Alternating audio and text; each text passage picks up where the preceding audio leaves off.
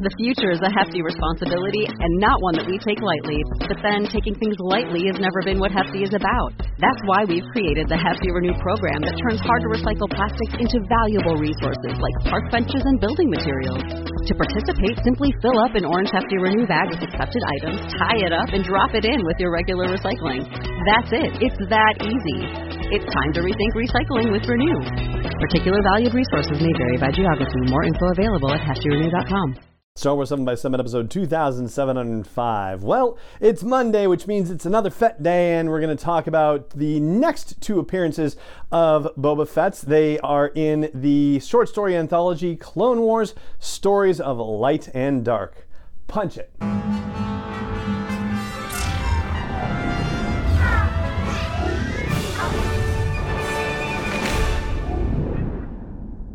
Hey Rebel Rouser, I'm Alan Voivod, and this is Star Wars 7x7, your daily dose of Star Wars joy. And thank you so much for joining me for it. So just to give you the refresher, or if you're newly joining us, hi!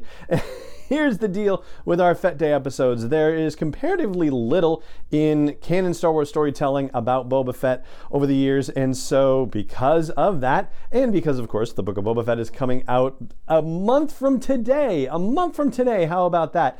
We're going over Boba Fett's history as it's been told to us in the canon so far, and today we're looking at Clone Wars: Stories of Light and Dark. This is a short story anthology that came out a couple of years ago. And in particular, there are two stories. One is called Bane's Story by Tom Engelberger, and the other is The Lost Night Sister by Zoraida Cordova.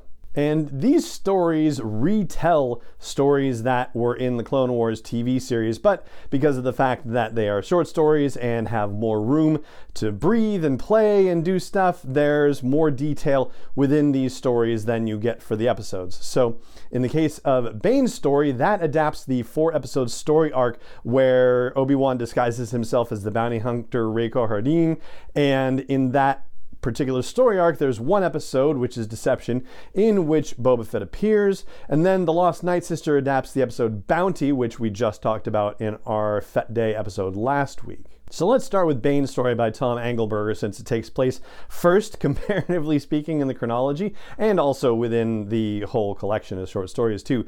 So that particular story is a first-person account by Cad Bane of the events of those 4 episodes. It's framed with a prologue and an epilogue that are entirely new, and the prologue of the story is actually also something taking place after the events of that 4-episode story arc. It is Cad Bane being delivered back to the Republic prison, and Boba Fett and Bossk are there when he arrives, and Boba Fett's mad because he says, like, what are you doing back here? We just, did all this to get you busted out here. This is pretty sloppy. And Cad Bane has to tell the sad story of that story arc, sad from his perspective at least, and reveal that he did not get paid, which means that Boba Fett is not going to get paid. Boba, of course, is not particularly happy about that. And in the narrative, Bane reflects that there's nobody in the prison that he would let talk to him the way Boba does, but he has some sort of feeling for Boba, some sort of appreciation for him.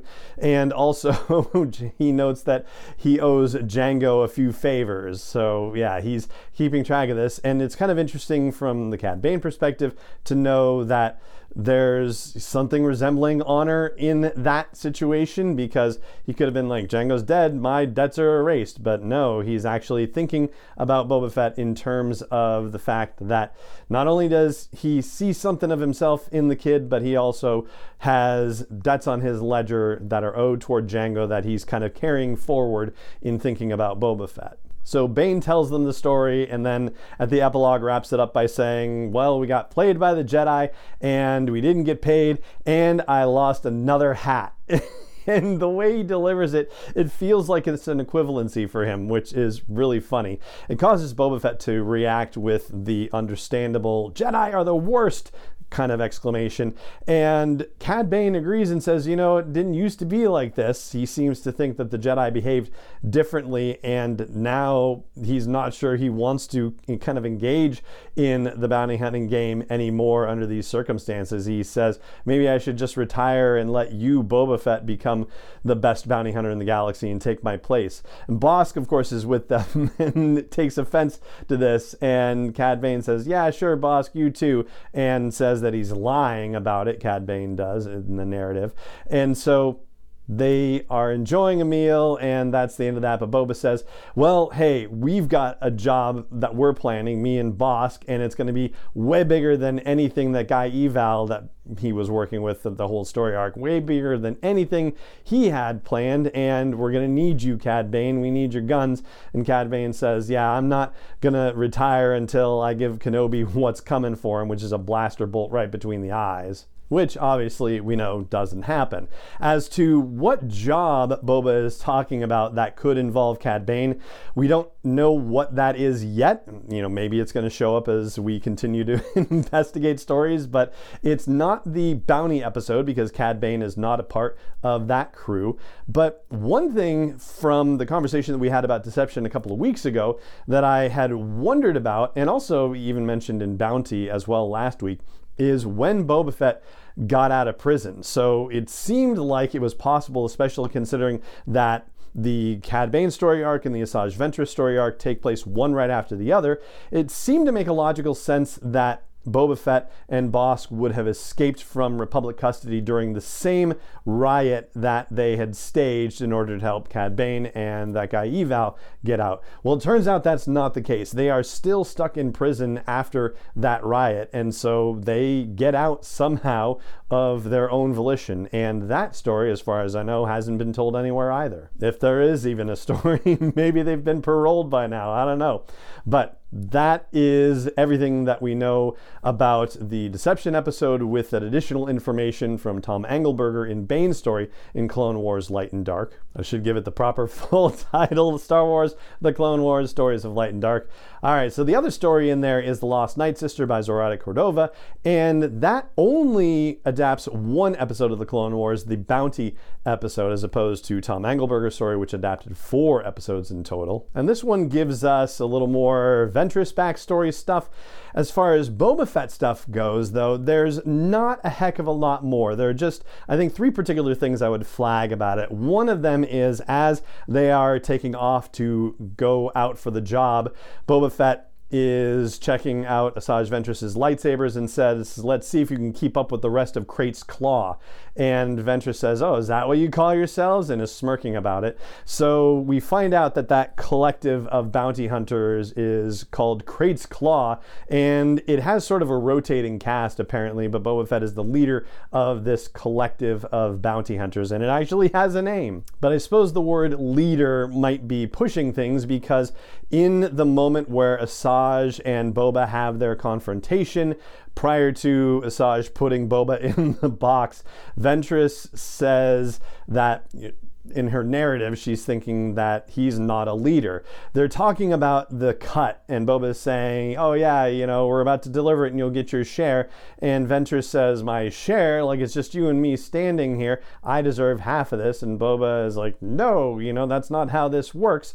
And Ventress notes to herself that Boba has not asked about the status or the welfare of the other 4 bounty hunters on the job, and thinks that this reflects poorly on him as a leader. She says, this isn't a leader that I'm looking at here. And then at the end, when she arrives back up in that landing bay that's attached to the pressurized elevator going up out of the planet's atmosphere, so she finds all the other bounty hunters and they've survived. She was thinking that she was going to just steal the houndstooth and take off, but nope, the other bounty hunters are there. And she gives them the suitcase as is depicted in the episode and says, I just took my cut out of there, and Boba's cut is in there too, make sure he gets it. And they say, you know, where is he? And she's like, oh, he'll be around. And so, you know, that particular thing, in the beginning of their briefing, when the guy is like, yeah, don't disappoint and don't blow this job, or, you know, that'll be, getting paid will be the least of your worries, or whatever the threat was, basically, that they'll get killed if they don't fulfill this job.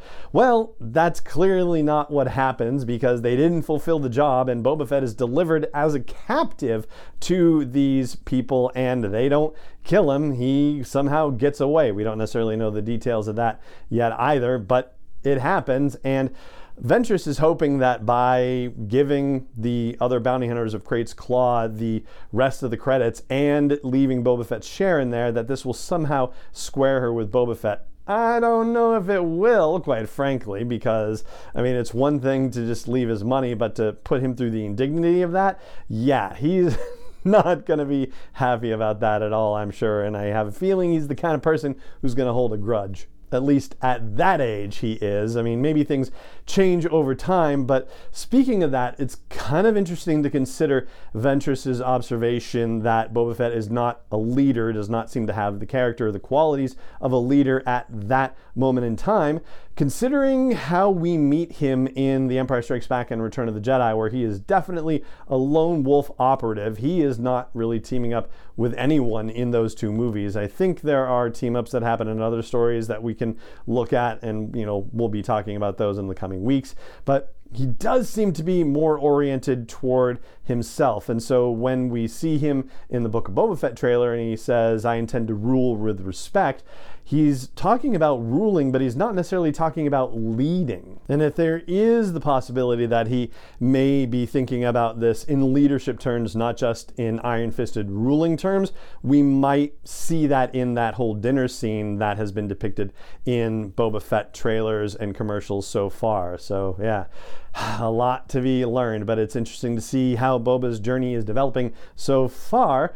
And that right there is where we're going to call it a day for this episode. It just remains for me to say thank you so much for joining me for it, as always, and may the Force be with you, wherever in the world you may be. 7x7 is not endorsed or sponsored yet by Lucasfilm Limited, Disney, or 20th Century Fox, and is intended for entertainment and information purposes only. Star Wars, the Star Wars logo, all names and pictures of Star Wars characters, vehicles, and any other Star Wars related items are registered trademarks and/or copyrights of Lucasfilm Limited, or their respective trademark and copyright holders. May the Force be with them. All original content is copyright 2021 by Star Wars 7x7. We hope you love it.